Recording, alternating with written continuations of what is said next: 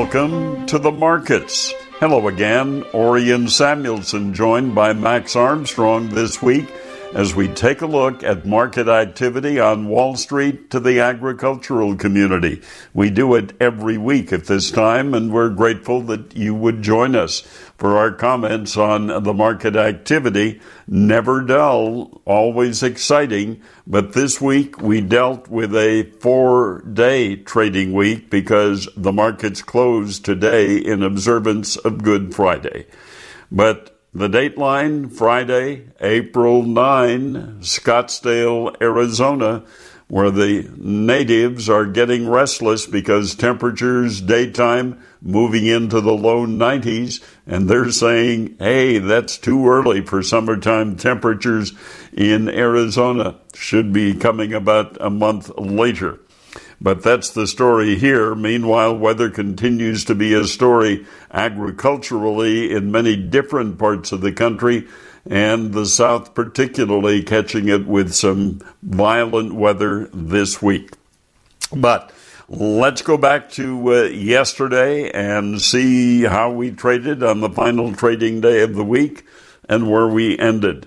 Industrials led the S&P 500 and the Dow moderately higher yesterday after strong economic data and some healthy corporate earnings reports.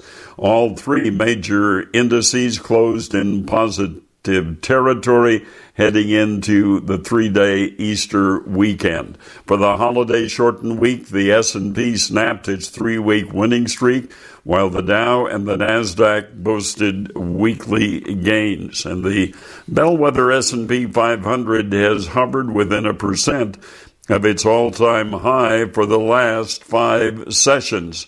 So let's take a look at the numbers on Wall Street. The Dow up 110 points on the final trading day of the week. It ended at 26,559. The S&P gained 4.5 points, and it ended at 2905. The Nasdaq Composite added 2 points to end the week at 7998. Of the 11 major sectors in the S&P 500, 7 closed in the black yesterday. Industrials, the biggest percentage gainers, up a little more than 1%. And looking at a couple of stock reports to end the trading session, online scrapbook company Pinterest jumped 28% in its market debut yesterday. Meanwhile, Lyft Incorporated dropped 2%. The ride-hailing services stock now trading 19% below its $72 offer price. So that's how we ended the week on Thursday, a 3-week holiday or a 3-day holiday for traders in Wall Street and agricultural activity. But now let's get back to a full trading week, and that will happen next week, and let's see what's going to happen with the earnings report season in full gear. The world's biggest plane maker and a Dow 30 company, Boeing, expected to report lower first quarter profit and sales on Wednesday, of course hurt by the groundings of its best-selling 737 MAX jets. Other Dow components reporting results next week include Verizon Communications, Coca-Cola, Procter & Gamble, and United Technologies on Tuesday. Microsoft, Caterpillar, and Visa will report on Wednesday. 3M and Intel Corporation will report on Thursday, and Chevron and ExxonMobil corporations will be reporting on Friday. Verizon expected to report an increase in first quarter revenue as the largest U.S. wireless carrier added more net new phone subscribers who pay a monthly bill. Amazon.com expected to post an increase in its first quarter revenue and profit on Thursday, helped by a rise in the world's biggest online retailers' ad sales and the success of its cloud business. Facebook, the world's largest social network, will announce its first quarter results on Wednesday. On Tuesday, Twitter expected to report an increase in first quarter revenue, helped by growth in its video advertising business. And also on Tuesday, photo messaging app Snapchat's parent, Snap Incorporated, expected to post flat daily active users in its first quarter. On Wednesday, a long-awaited report. Tesla will announce results for its first quarter, which saw a major drop in deliveries of its vehicles to customers. Elon Musk expected to answer questions on the earnings call about 2019 profitability, delivery targets, and the need for any capital raise. The number 2 U.S. automaker, Ford Motor Company, reports first quarter results on Thursday. It's a relatively light economic calendar for next week. The gross domestic products due on Friday, durable goods and weekly jobless claims on Thursday, new home sales on Tuesday. And according to a Reuters survey of economists, the U.S. economy likely increased at a 1.8% pace in the first 3 months of 2019. Back to earnings reports. AT&T expected to report an increase in first quarter revenue on Wednesday as the third largest U.S. wireless carrier added more net new phone subscribers who pay a monthly bill. AbbVie will report first quarter earnings on Thursday, when investors will be watching for comments on the drug maker's cancer drug after U.S. regulators placed a partial clinical hold on trials testing it in multiple myeloma patients. The company is also likely to answer questions about pricing policy going forward, with lawmakers criticizing the costs associated with its rheumatoid arthritis drug Humira. That's the world's top-selling prescription medicine. Biogen expected to report a year-over-year increase in first quarter profit before the markets open on Wednesday. And Bristol Myers Squibb reports first quarter results before markets open on Thursday. Starbucks reports second quarter results on Thursday. World's biggest coffee chain is expected to post an increase in second quarter same-store sales, banking on a loyal fan base across geographies, especially in the United States. Starbucks also expected to grow its closely monitored digital membership program, while sales at its fastest-growing market, China, also expected to benefit from the rapid expansion in delivery. Harley-Davidson, one of the longtime names in the United States, expected to report lower first quarter earnings on Tuesday, hurt by the higher tariff costs as well as a continued slide in sales in the United States.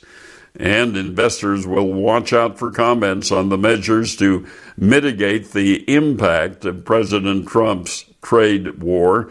The motorcycle maker also expected to provide an update on the launch of its first electric bike, Livewire. And maybe in advance of Easter Sunday, you've been seeing an increase in television commercials by Hasbro. And it's going to be reporting on Tuesday. Expected to report a decline in first quarter sales due to the loss of the major retailer in Toys R Us. However, investors will pay more attention to the company's outlook for its toys based on big movie franchises, with this year promising multiple Disney blockbusters in New Avenger, Star Wars, and Frozen films. Mattel also expected to report another decline in first quarter sales on Thursday, with demand for the company's Barbie dolls expected to slow this year. Federal Reserve Board holds an open meeting on Tuesday. to discuss a proposal to simplify and increase the transparency of the board's rules for determining control of a banking organization. So there's a lot going on the earnings reports that traders will be watching next week as we get back to a 5-day trading week. And let me see, we now go full trading weeks until the Memorial Day holiday week shutdown of markets across the country. We'll be back with more when we continue on the markets.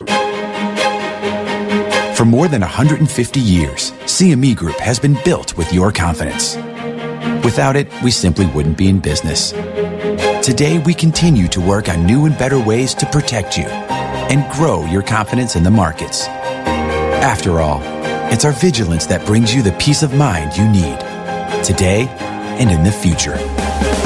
CME Group. Advance with confidence. Our studio guest this weekend, David Hightower, the Hightower Report. Let's talk about China. It's hard to not talk about China when we're visiting about the world of markets here. What is the latest we're hearing in terms of a trade agreement? Are we within a month of having some significant announcement? I don't know the answer to that. I do think, though, that it's evolving in which there may be key points that will be taken by the markets as to be a reality. By this, by that, maybe even a change in what's tariffed and what's not. So it could maybe end it for the markets we care about. As far as agriculture is concerned. Exactly. The sticking points, of course, have been basically, copyright and policing, any kind of an agreement, but there's some indication maybe they're working their way through those, David? Yeah, and I think a little bit on the compliance and the back-checking and so forth. And I also think that maybe the U.S. is trying to hold out to really drive down what any residual tariffs would be. I mean, we're maybe further off from zero tariffs than maybe what the market expects. Let's talk about the hog situation. As far as their hog herd is concerned, solid information from those people, from the Chinese themselves, has been hard to come by, has it not? Well, and it has, and I think over the last several weeks we've seen a clamping down on allowing the negative news to come out of China. We have seen naturally an escalation. I think a bank out of Europe indicated that maybe a 30% loss in the hog herd. And, in the market we have anywhere from 1 million hogs lost to as much as 200 million hogs, and maybe 150 million might be more appropriate when you look over a couple-year basis. That's a wide range. It really is, and it's going to be in the upper end of that targeting because we had the similar situation in Russia, maybe even worse in China because of the diversified, spread-out geographical production area. And, you saw a 16% reduction there, so that's an easy hurdle for the current problem. While we tend to focus on China, and that's where the hogs are, other countries are going through this too, are they not? And that's going to contribute to the global pork deficit? Yeah, and I've been in Vietnam, Bangkok recently, and they are very concerned about it. Even China came out today indicating that the problem may be severe enough that the world just won't be able to meet that supply. So that's kind of a new revelation by them. What is the capability of substitution then, to the degree that poultry, which of course could be ramped up dramatically quickly, and then beef, certainly that's a longer-term answer, but will the Chinese readily embrace these other meats? I think so. I mean, the transition was already there, and we already saw farms for poultry, massive farms. So they already started to expand to that area. But I think this will be a seminal point in history in which we'll transition from fresh meat consumption in China to frozen meat. And I also think there's been a very low per capita consumption of beef, and this is going to open the door. We're already seeing a huge increase in the exports to China, and I think this is going to be proved to be a pivot point in the future. So the beef industry, the global beef industry on down the road could really benefit long-term from this crisis for pork. And looking at 10 other commodity markets, consistently the world has underestimated just exactly how much and how quickly consumption of commodities can ramp up. Let's talk about the diminished soybean demand that might mean on down the road? What's your anticipation there? They'll need less beans from the world, you would think, if they have a diminished hog herd. Yeah, I mean, it's and they're dumping pork on the market now, so it's a double whammy when it comes to the short term. But I think that over the long term, they're going to have to rebuild it, and they're going to have to eat something in the interim.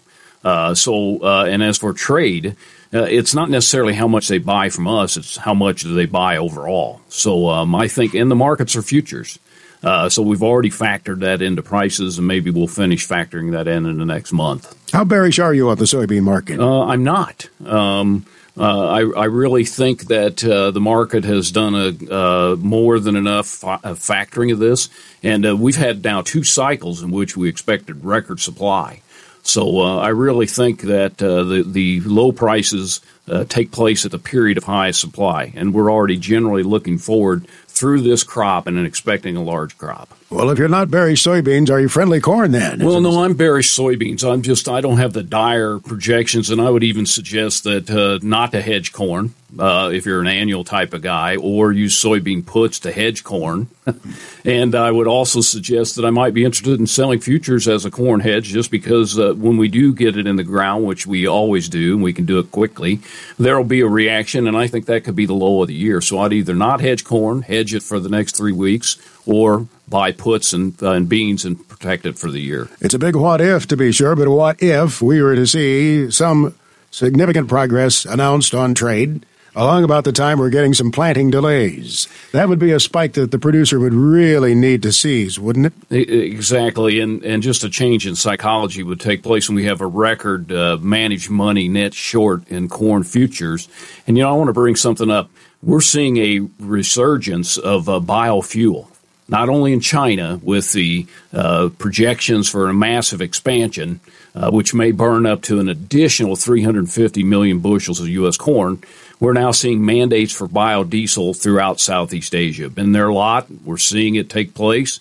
A little bit of a reduction in what can be exported in terms of palm oil. That could change the complexion of the soybean market. So not all negative. Soybeans could wind up in that part of the world to produce fuel, then, you're saying? Exactly. Well, no, more appropriately, it would be that the palm oil supply would be used in that area. Then that supply would not be competing with soybean oil in the rest of the world. And if you take a little bit out of palm oil, bean oil, canola oil, all those other edible oils, they can't possibly make up for that shortage. So for all of the hand-wringing we have here at home about our biofuels industry, don't get too bearish on it because of the global response, you're saying. Exactly. And, there's industrial use, but then there's use for fuel, and you can quite literally burn a lot of supply quickly with that kind of use. Will we see an increase in our domestic biofuels processing capability, or is it just going to be tapped off here, and then we'll just be able to take advantage of the global demand for biofuels elsewhere? Well, I think corn consumption for fuel will be slower. We have to go to something like E15 or something, so you may get a lift out of that. But keep in mind that recycled oil, recycled vegetable oil right now is at a significant premium to soybean oil, and now it's profitable for the first time in 5 years to actually make biodiesel out of soybean oil. So that's kind of a support underneath the market. We know, of course, so well from recent history that we can plant the corn crop in the United States so quickly. It takes a very little of a window to do that if we get that dry weather. What are you hearing, though, from forecasters? What are you anticipating in terms of possible planting delays here? On one hand, we've become so used to getting it in really early, and it would seem like there's a lot of threats with flooding, wet, cold, etc., but the trade's already factored in a good crop year. So it's kind of a collision of reality and expectation. So I don't know. I have to go with the odds, and I have to say we usually get it in. What's the statistic? We can get 55% in a week or something like that. So the odds suggest that's why I would hedge corn in the short term, because they'll probably get it in. If we get out to the 30th of April here, and we have maybe only 20% of the corn crop in the ground, is that certainly friendly to the market? Absolutely, and the divergence that would take place between corn and soybean prices in that event would be massive because the rotation into beans already would worsen an already bad balance sheet. Well, it's an interesting point to ponder and not unrealistic. We're only 12 days away from the end of April here, and We haven't turned the wheel to a great extent in many, many areas of the Corn Belt of the United States. We see these social media shots here and there, but there's a lot to be done yet, isn't there? Yeah, but from a market technical kind of mechanical perspective, when you have a record short by the funds, you can get one of those moves in prices where people say this doesn't justify with the fundamentals because all those people change their negative view into positive. It puts a lot of buying into the market. So a psychological rotation in sentiment could result in a pretty big, maybe an outsized reaction in corn prices. So it's not insignificant. When it happens, it can be quick and short-lived, correct? And that should be an opportunity to act on. David, nice to have you here as always. We sure appreciate it. Thank you. David Hightower, the Hightower Report.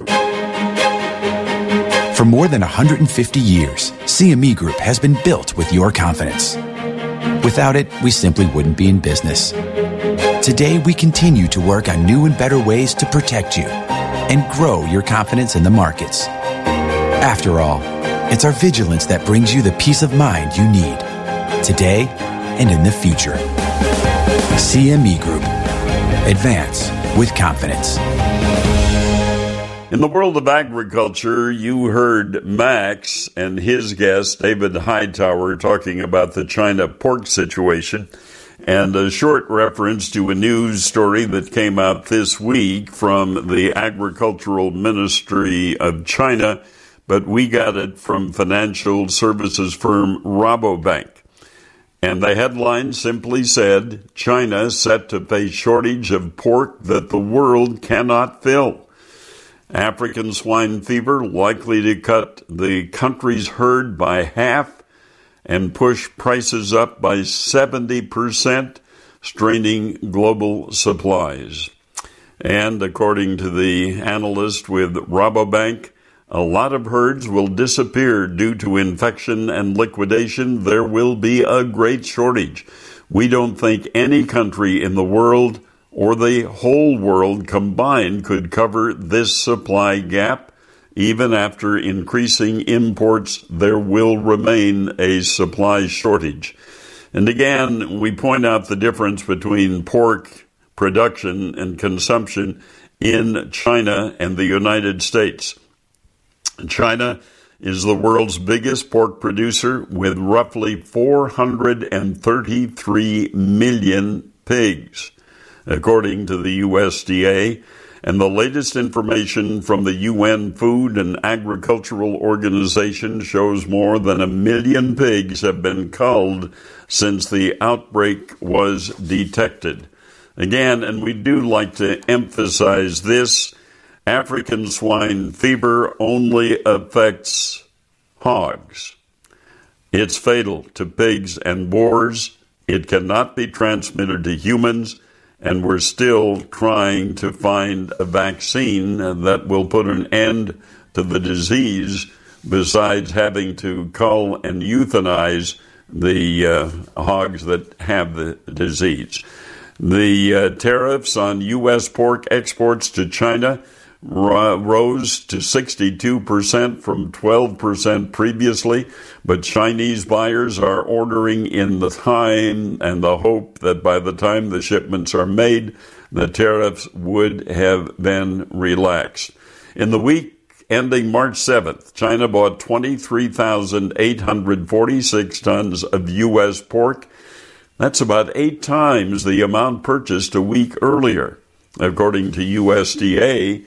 And we are beginning to see reaction in the marketplace with a fairly large frequency of daily up and down limit moves in the lean hog futures program. But there are other situations besides China and the trade disagreement between China and the United States. We still don't have the congressional approval for the Mexico-Canada-U.S. trade agreement. Still waiting for Congress to approve that. And then we're still waiting for trade talks to get underway between the European Union and the United States. And we did get word this week from European Trade Commissioner Cecilia Malmström that the European Union is ready to start talks on a trade agreement with the United States and would like to conclude a deal before year end. But that might not be possible, because in the topics that are open for discussion on the trade agreement, agriculture is not included. I can't imagine talking trade with any country in the world, depending on the United States, where agriculture would not be considered at all in the trade negotiations. And the trade negotiator for the EU said, "We are ready as soon as they are." Didn't take long for reaction from people in this country, particularly Iowa Senator Chuck Grassley, who is chairman of the Senate Finance Committee. He said a U.S.-EU trade deal that did not include agriculture would be highly unlikely. Getting back to the Mexico-Canada-U.S. agreement, a report did come out this week that I guess is needed before Congress will take the vote. And the report said that the new North American Free Trade Agreement would modestly boost the U.S. economy, especially auto parts production, but it may curb vehicle assembly and limit consumer choice in cars.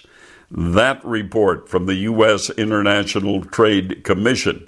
The ITC report is a crucial step in the push for Congress to consider ratification of the U.S.-Mexico-Canada agreement, which was signed by President Trump and the leaders of the other two countries last year to replace the 25-year-old North American Free Trade Agreement.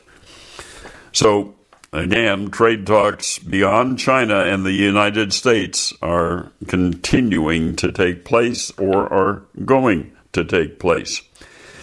Still looking at all of the items in the U.S. trade census for 2017, which was the first agricultural census taken since 2012. Talked about some of those numbers last week, but I really wanted to take a look at the numbers from California to see if it is still the number one agricultural state in the United States. And yes, it is still number one in agriculture. The state's cattle and calf inventory, though, declined from 5.4 million to 5.2 million. Number of ranches in California fell from 16,764 5 years ago to 13,694. And grain acreage has cratered in California. Corn and wheat farmers and acreage cut in half. The value of the state's vegetables, melons, potatoes, and sweet potatoes combined for nearly $8.2 million. Fruits and tree nuts combined to generate $17.4 billion in the state of California. But there, too, the number of farms and ranches did decline. The average farm is now 328 acres. That's down from 348 in the previous. Hang on just a second. Let me get this right. Average acreage went from 328 to 348 over the 5-year period, and farms, $45.5 billion market value of agricultural products sold in 2017, topped the $42.6 billion generated in the year 2012. So indeed, we did see changes occur in the California agricultural census, but they're still the number one agricultural state in the country. So let's take a look at where markets ended yesterday and where they'll start on Monday. First of all, soybeans turned higher after dropping to a 5-month low yesterday. And at the end of the day, July soybeans had gained 2 cents and we'll start trading next Monday at $8.94 a bushel. July corn unchanged at $3.67 and July wheat down half a penny at $4.48 in the Thursday trade at the Chicago Board of Trade. And those are the numbers that we'll begin trading on Monday. Thank you so much for joining us. Max Armstrong. I'm Orion Samuelson here on The Markets.